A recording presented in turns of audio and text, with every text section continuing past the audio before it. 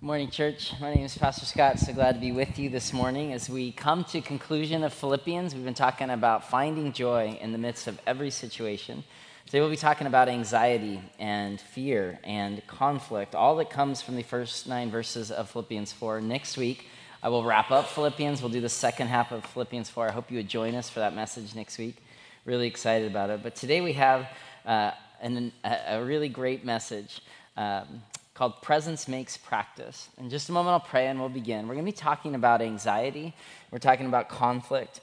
And I just want to start with just a reminder that for some in the room that have anxiety, it's a medical, diagnosable fact, there's no shame this morning. There's no voice of condemnation.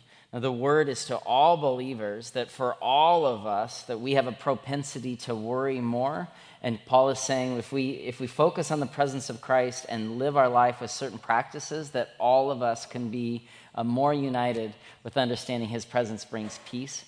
And so we encourage those of you in the room that are like, boy, in this season I'm working with a counselor or a psychiatrist, or whatever you're doing on the road to health. We want to encourage that, and the Word of God wants to also encourage that work to join with you to bring you towards a new peace. This word today is a timely word for us all. So let's pray and we'll begin. Lord Jesus, thank you so much for the Word of God, which rings and reminds us that, God, you want to change us and shape us. All series long, Lord, we've been asking to be encouraged and we've been asking to be challenged. And so under those two things, we join you, God, this morning. Would you encourage us with your word? And would you challenge us to be people who live out this peace that you proclaim? We love you, God. Thank you for loving us. And all of God's people said, amen. Amen, amen. Philippians week 5, chapter 4, verses 1 through 9. If you brought your Bible, great. We're going to look at it. If you didn't, that's okay. We're going to have the scripture up here. The title today is called Presence Makes Practice. We're kind of playing with that old idiom that many of us were raised by, that practice makes perfect. Today we're talking about the presence of God. Presence makes practice. And the reality, church, is that I'm going to share some news with you that's not news at all, that we are an anxious nation. That right now, anxiety is on the rise. Current reports is the United States is the most anxious nation in the world. According to a recent Slate article, that more than 18% of adults are suffering from anxiety disorder, according to the National Institute of Mental Health. Stress-related ailments are costing the nation $300 billion every year in medical bills and lost productivity. We're anxious people. This is increasing. It's increasing in our kids, in our high school students, and our college students. Just last week, a team of UCLA researchers released its latest annual report on the mindset of American university students who are freshmen. So really, it's a mindset of current teenagers in America. They surveyed 200,000 incoming freshmen in colleges around the country, and students reported all-time lows in overall mental health, all-time, and all-time highs in anxiety. We live in anxious times. And if you ask any of our tweens or teens in the room, they will share with you, yeah, there's a lot of pressure. That stuff that maybe in previous generations they were excluded from, they're asked to carry a lot these days. So young, old, like all of us in the room, anxiety, stress, fatigue, like it comes in the scriptures, it's coming to us in the world. And yet there's been this problem in the church, that in the church we haven't talked enough about mental health. We haven't talked enough about what do we do when we're anxious. For many of us, myself included, when we came to faith, it's like, you never told me there'd be days like this. I never knew that, that things could be so hard. I was raised that once you're a Christian, everything would be easy. But it's not consistent with the modern world that's coming at us constantly, bombarding us with messages of anxiety. And to the tune that for many kids, when they leave home and they encounter an anxious world, they start to tune out, that it's the anxiety of the world's inconsistent with the world of faith that they were raised by.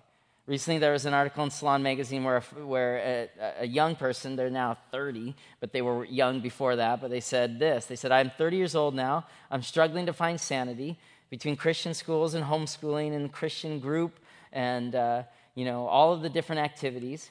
I'm a psychological, emotional, and spiritual mess, said a former evangelical. See, because they were raised in a faith that didn't tell them they would face anxiety. They would face hard things. And yet today, as we look at Philippians 4, we see that this letter written 2,000 years ago rings true today. Because Paul is talking to a group of people in the city named Philippi in a Roman colony, and he says, I know that you're anxious, and I know that you're fighting, but I need you to know that there's a presence of God who's with you, not in the absence of conflict, not in the absence of anxiety, but right in the middle of it. And if you can tap into the presence of God and live into it with new practices of prayer and kind of activity of saying, God, I can't earn this peace that comes to the scriptures, but I want to live into it, then we have an antidote to anxiety. We have a hope that each and every day when things get hard, we say, today, Lord, I choose faith. So let's look at our first point in our outline, that there's a presenting problem. There's a presenting problem in our culture of anxiety. I just talked to you about our statistics, and it's growing, it's increasing. We feel this. And in Philippi was the same thing. There was this problem of conflict and anxiety. Now, Philippians is a book written to the city of Philippi, which was the first church that Paul set up in Europe, basically. And they could tell that persecution was coming. In fact, persecution was coming. For those first couple hundred years of Christianity, Christians were burned at the stake. That to say that Jesus was Savior meant you didn't believe that Caesar was Savior and Lord. And if you said that, you'd be put to death. And so the church in Philippi, they were the first church, and so they were starting to sense that there was problems coming from without. Like us, we sense like problems coming from without. North Korea, you name it, there's like stuff to worry about from without. But what also comes here in verses 1 through 4 is there's problems within. Because any of us in the room know it, in our families or in our schools or in our place of work, like conflict is reality. So Paul's saying there's conflict coming from without, there's conflict coming from within, and yet he says this. Look at verse 1 of chapter 4. He says, therefore, my brothers and sisters, whom you I long and love, he says, I will say it again, rejoice, rejoice, rejoice, have joy, be joyful. He's like, I know we're going to be talking about anxiety and we're going to be talking about conflict, but I'm going to start here at the beginning. Have joy. It's the name of Pastor Scott's sermon series in 2,000 years. Have joy. It's the point of our faith, that we would believe stuff that would transform the way we think, that we believe stuff that transform the way we behave, that we would actually experience God in such a way that would bring more joy. If your faith is constantly bumming you out, you have to wrestle with this verse. Paul comes to us and says, rejoice. He says, rejoice. I'll say it again. And then, therefore, look at verse 1. We jumped to 4. I don't know how we did that. No, verse 1. You whom I love and long for, my joy and crown, stand firm in the Lord this way, dear friends. Stand firm, stand firm, stand firm. Like he said, there's conflict coming from without. There's conflict coming from within. You will face challenges. You will face persecution, but stand firm. There will always, in every generation, there will be stuff coming at you saying, it's never been this bad. It's never been this much conflict. There's never been this much persecution. Paul's saying, stand firm, because in the midst of standing firm, you're declaring what you believe. Because when you're a church, when you're a person that says, okay, the stuff of God in the midst of the persecution and the conflict and the stress, but as I stand firm on the promises of God, I'm declaring what I believe to be true. And the world looks at you and says, man, in the midst of all this stress they're going through, in the midst of their family of origin conflict, in the midst of their, fill in the blank, your standing firm becomes your witness, right? When things get hard, how do you live? Paul says, stand firm. And then he says this in verse 2 and 3. He says, I plead with Euodia, woman number 1, and I plead with Syntyche, woman number 2, to be of the same mind. Like, stop arguing. Yes, and I ask you, my companion, he's saying to the church, he's calling it a friend, help these women because they've contended at my side. They've worked at my side in the cause of the gospel, along with Clement and the rest of my co-workers whose names are in the book of life. So Paul is saying something here about conflict. He's saying, like, I can't really get into it, but if you can help these two women work out whatever their difference is, like, we need them to work it out. You can't say that you're a church that loves God and loves one another if you don't love one another. The way that we do unity proclaims to the world that which we believe to be true. And so Paul is saying, hey, here even in the first 30 years of the church in Europe, there's conflict happening between these two women. We don't know. But he says, find your unity. What's the unity again? It's the same mind in the Lord. We come together on what we agree on, Jesus Christ. We may have voted differently. We may have different skin colors. We may have different orientation and different, but what do we agree on? We agree on who Jesus is. And that's where our unity is to be found. We're not finding agreement on everything that can separate us, because then we're kind of identifying by the fence lines of our faith. No, as Christians, we're finding unity in the mind of faith. And he's giving this shout out to these women. Just a quick history lesson about the history of the church. Recently in the last week, a prominent evangelical leader made waves by saying that women shouldn't preach and women shouldn't teach in seminaries. And I find that deeply offensive, because my wife teaches, and she teaches in such a way that's as powerful or more than myself. In my seminary education, my female professors were equal or better than the male professors. I feel like, though, that's making waves in the headlines. It's not consistent with the gospel. Because what happened in the early church is that a woman started this church. This church, Philippi, that the Philippians book was written about, was started by a woman named Lydia. And she was a businesswoman, and Paul wanted to go to a different part. Remember, he wanted to go somewhere else, but in Acts 16, you can read it yourself, God calls him in a vision to Europe, in Macedonia, and he goes, and they go outside of town, and they meet a woman named Lydia, and it says that she loved God, and her heart was open, and she started a church. This letter, Philippians, was probably being read in Lydia's home, because the early church didn't have buildings. We don't have a building, but they met in homes. So Lydia is this woman. She was the church planner. And then he's saying that these other women, they're not agreeing right now, but they've worked for the gospel. So Paul is not differentiating between male and female co-workers of the gospel. And I recognize in other letters he has other specific references in those specific places about women's roles. But in general, Paul uses women to further the gospel, as Jesus did. So that argument, let's just let it go. Because men and women are called to live out the gospel in our lives. And if you're a young woman, may you know that God has a message and a purpose for your life. Like, you can do great things. Somebody tries to tell you, drives me bananas. All right, let's let it go. And know that God used women here in Philippi to advance the gospel. That's our model, the Bible here, Philippians 4. And then Paul says this. He says in verse 4, he says, don't be anxious. Well, he's, again, about joy. Let's look at verse 6. It says, don't be anxious for anything. Do not be anxious about anything, but in every situation, by prayer and petition, with thanksgiving, present your requests to God. Do not be anxious about anything. And when Paul, he didn't write in English, of course, so this has been translating. The word that we use for anxious, the ancient Greek word was a word called merimnao, which basically means divided mind. So when Paul says, don't be divided mind, don't be like separated mind and spirit, don't be anxious. Anxiety was born out of this divided mind, merimnao. Paul says, don't be anxious, no, but in every situation, man, that's a hard one, by prayer and petition, with thanksgiving, present your requests to God. And in this little verse, Paul gives us the heart of God when we come to him in prayer. That we're called to bring not our anxiety to God, though we can. We're called to bring our requests to God, but how do we bring it? We're called to bring it with thanksgiving. And there's a challenge implicit there. Because for many of us in the room, we make thanksgiving. God, I'll be thankful if you help me get the part. I'll be thankful if you can help me make the team. I'll be thankful if you help me get the girl, the job, the boy, that like fill in the blank. We think that thanksgiving comes on the far side of God's goodness. But what the scriptures say is when we're anxious, because we will become anxious. Remember, we just did the studies, like anxious time, like this is a reality. So when we're anxious, Paul's saying, try not to be anxious about anything, because in every situation you have an antidote to anxiety. Instead of choosing anxiety, choose prayer. It seems too simplistic, I know. But Paul's saying, as you pray with thanksgiving, God will move in you. God will work in you. How are we going to thank God when it hasn't even happened yet? We thank him first. We come to God and we thank him first. That seems difficult and challenging, but stay with me, church, because if we become people of faith that thank him first, he will change us in the process. We will find ourselves less anxious.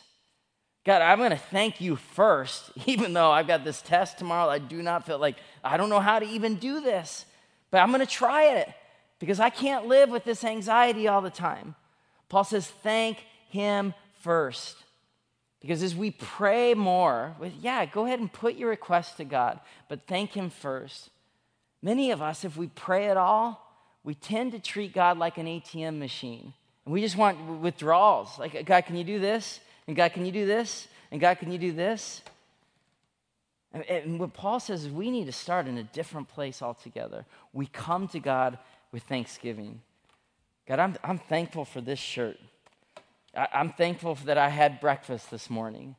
I'm thankful that some of my friends live outside and I do not. And I'm hurting for them, God, but I'm thankful. It starts to change what I'm asking for. You see what happens when we start with thanksgiving first? Start with thanksgiving first. Listen to what C.S. Lewis says about prayer, about how the nature of prayer is to change us. Lewis says, I pray because I can't help myself. I pray because I'm helpless. I pray because the need flows out of me all the time, waking and sleeping. Prayer doesn't change God, it changes me. Now, that's a profound statement.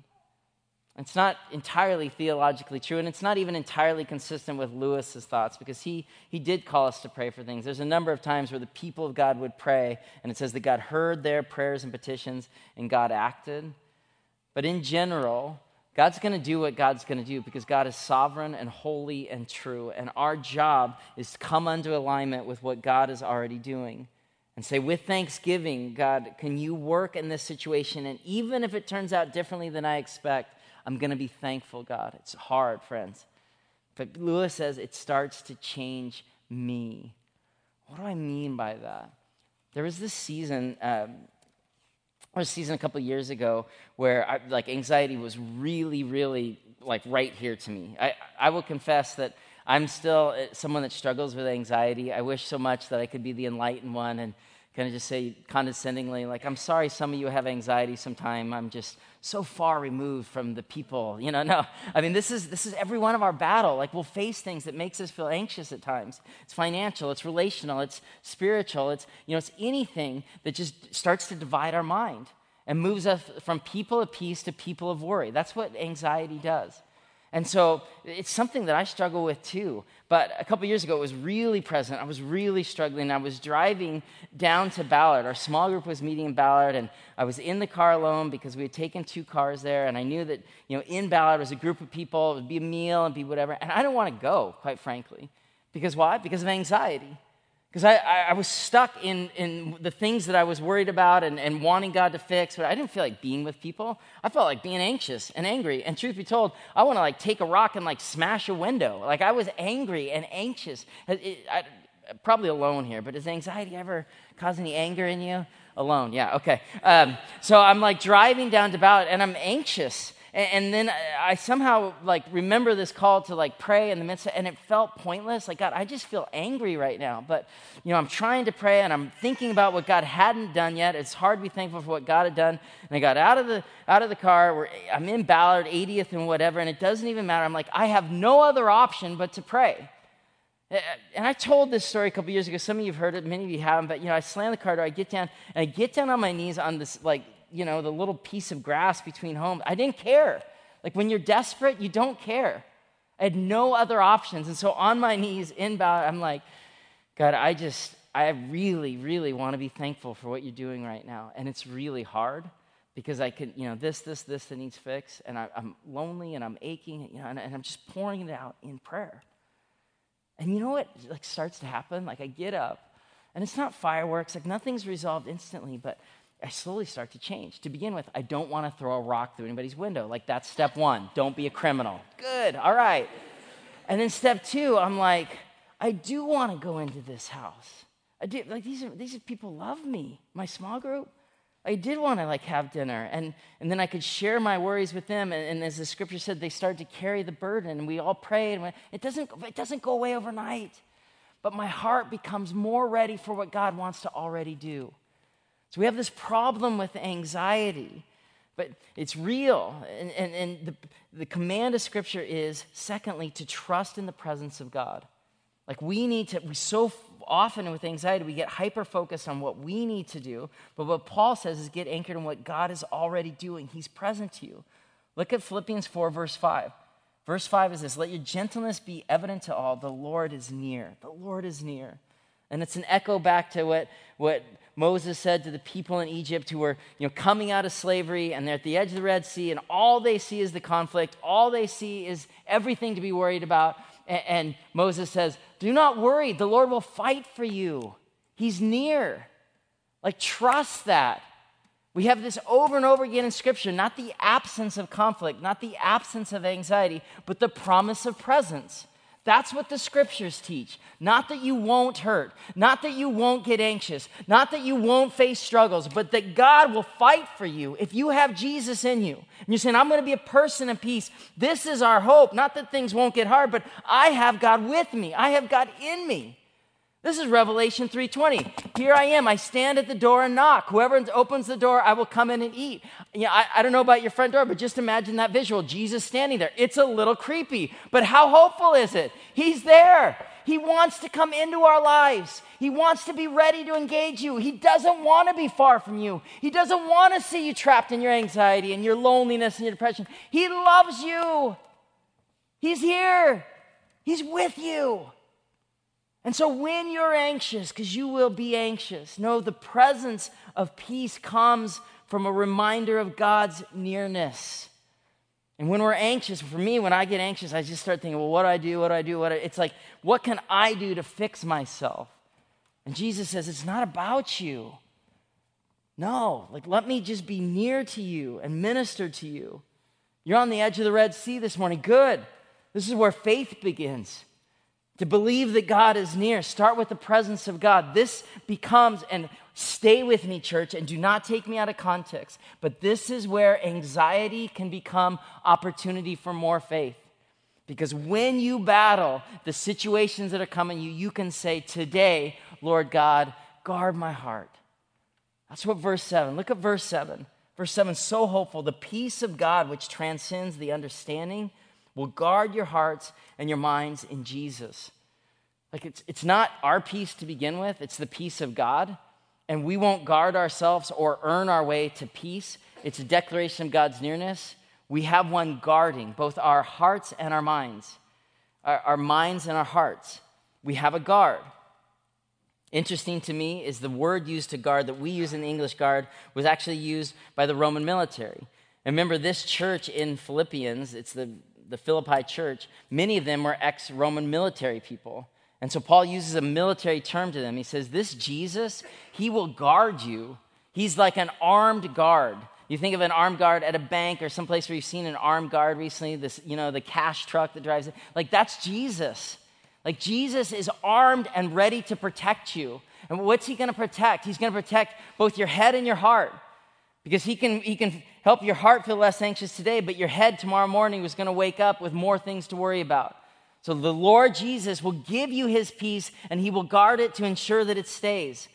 And this is where, in more Eastern traditions, it's like the absence of worry. I want to think about less and less. And Paul says, no, think about more and more the peace of God. Think about more and more in the midst of the worst stuff you face, Jesus Christ. This is why our prayer life becomes so important. Not when we don't pray when I don't hurt. We pray when we do hurt, when we are anxious, when we are struggling. That should drive us to our knees to push back against this prevailing culture of anxiety.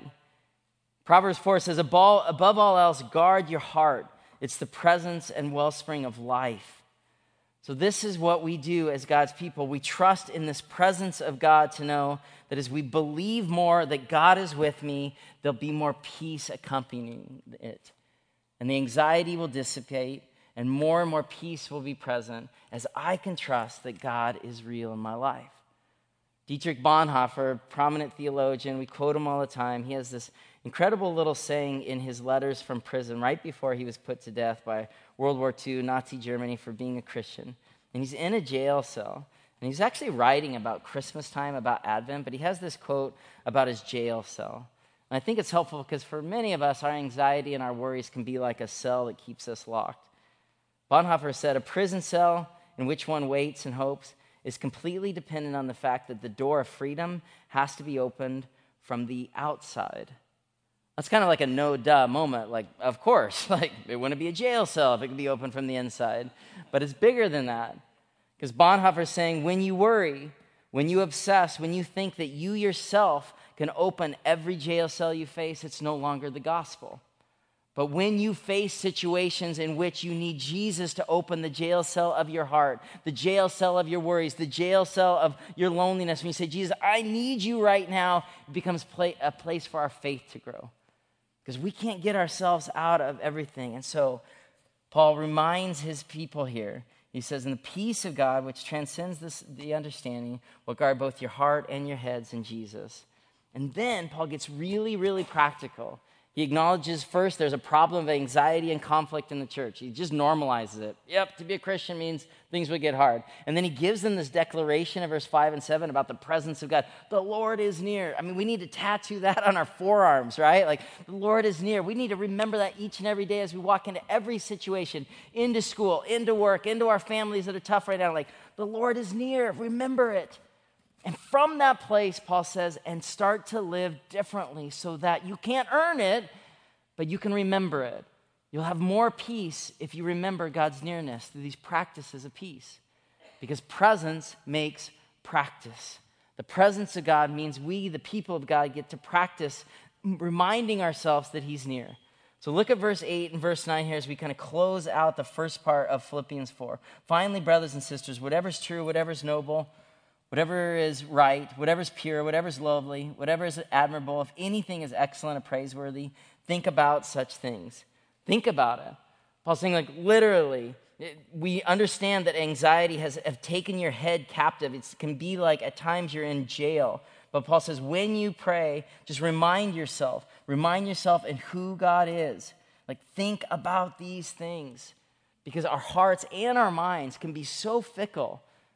I don't know. I mean, oftentimes I just feel like, how can God did this massive thing in someone's life yesterday, and it's this like, oh my gosh, did you know what God did? There's a healing. There's someone set free from addiction. Like, this is the kind of stuff we see, and yet we forget at times. We forget. And then our hearts start to worry. And the prophet Jeremiah talked about the worry of the head and the heart. Jeremiah 17:9 says, the heart is deceitful. Who can understand? The heart is deceitful above all things and beyond cure. Who can understand it? Who? I, says God. I, the Lord, search the heart and examine the mind to reward each person according to their conduct, according to what their deeds deserve.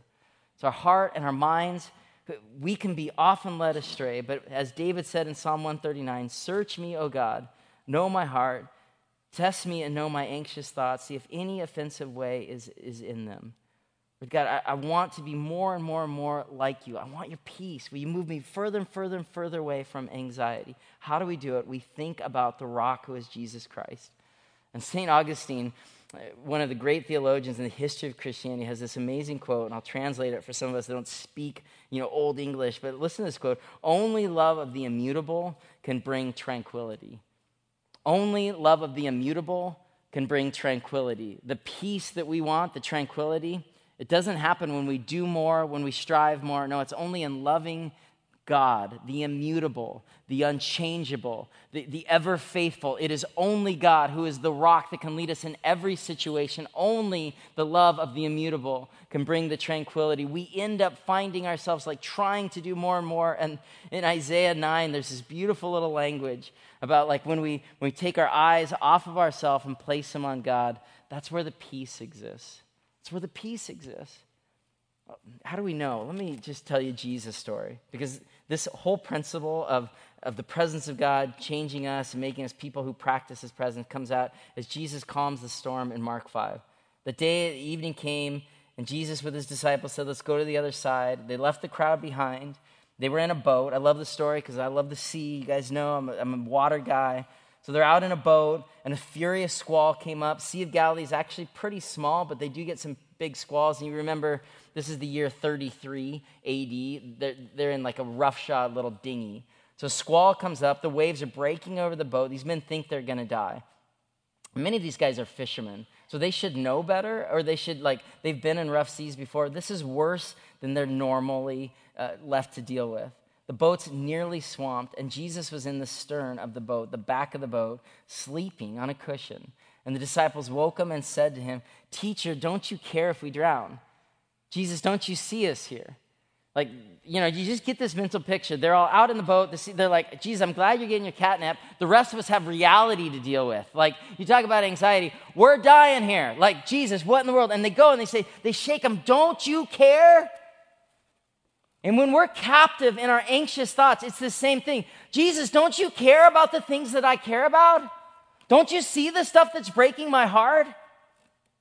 And the response here is so helpful for us to move into a place of more presence, being more peace for us, the people of God, because Jesus gets up, and you could just see him like almost like stretching a little bit, maybe getting ready to kind of show up. No, he's like, he's shh, be quiet, be still. He stills the sea. And then he turns to them and he makes it a faith issue. Remember? He says, don't you have faith? When you're with me, you're with me. I'm going to take care of you, says Jesus. If you're with me, you're with me. And so stop thinking that I don't care about you. Stop being caught up in whatever is making you think, Jesus, don't you care? And Jesus is reminding his people, if you're with me, you're with me. So be with Jesus, because it's the love of the immutable that can give us the tranquility we desire. And as we develop habits where we've been talking about this rule of life stuff all fall, like as we just pray more or read our Bible or practice Bible study with friends, like whatever we can do to get more of Jesus in our life, we're not earning any of his presence. We're simply practicing more of the presence of Jesus, because if I'm with Jesus, there's more hope for me and less anxiety. I have an armed guard ready to protect my head and my heart that I need each and every day. And if you're like, sweet, I did that last week. I had a great week. Peace everywhere. I just want to encourage you. Like, you're getting ready to go and do another week and another week. This is an ongoing battle. May the peace of God be present to you, the people of God, in your heads and in your hearts, for you have a guard. A couple years back, Heather and I and our oldest two kids were in Central America on a service trip with a partnership with an organization we love a great deal. And it's kind of, bringing your kids into the third world is a little bit stressful.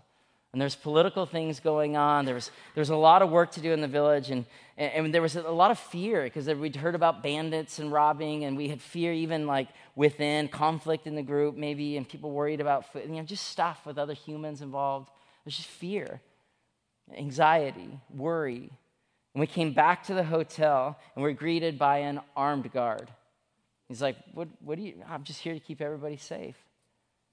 And it changed things a little bit for us, because we knew that at the street, like, we were going to be good. It was one guy with a shotgun, so he couldn't have taken out a lot of bad guys, but we weren't hung up on that. It was like, it was enough. It was.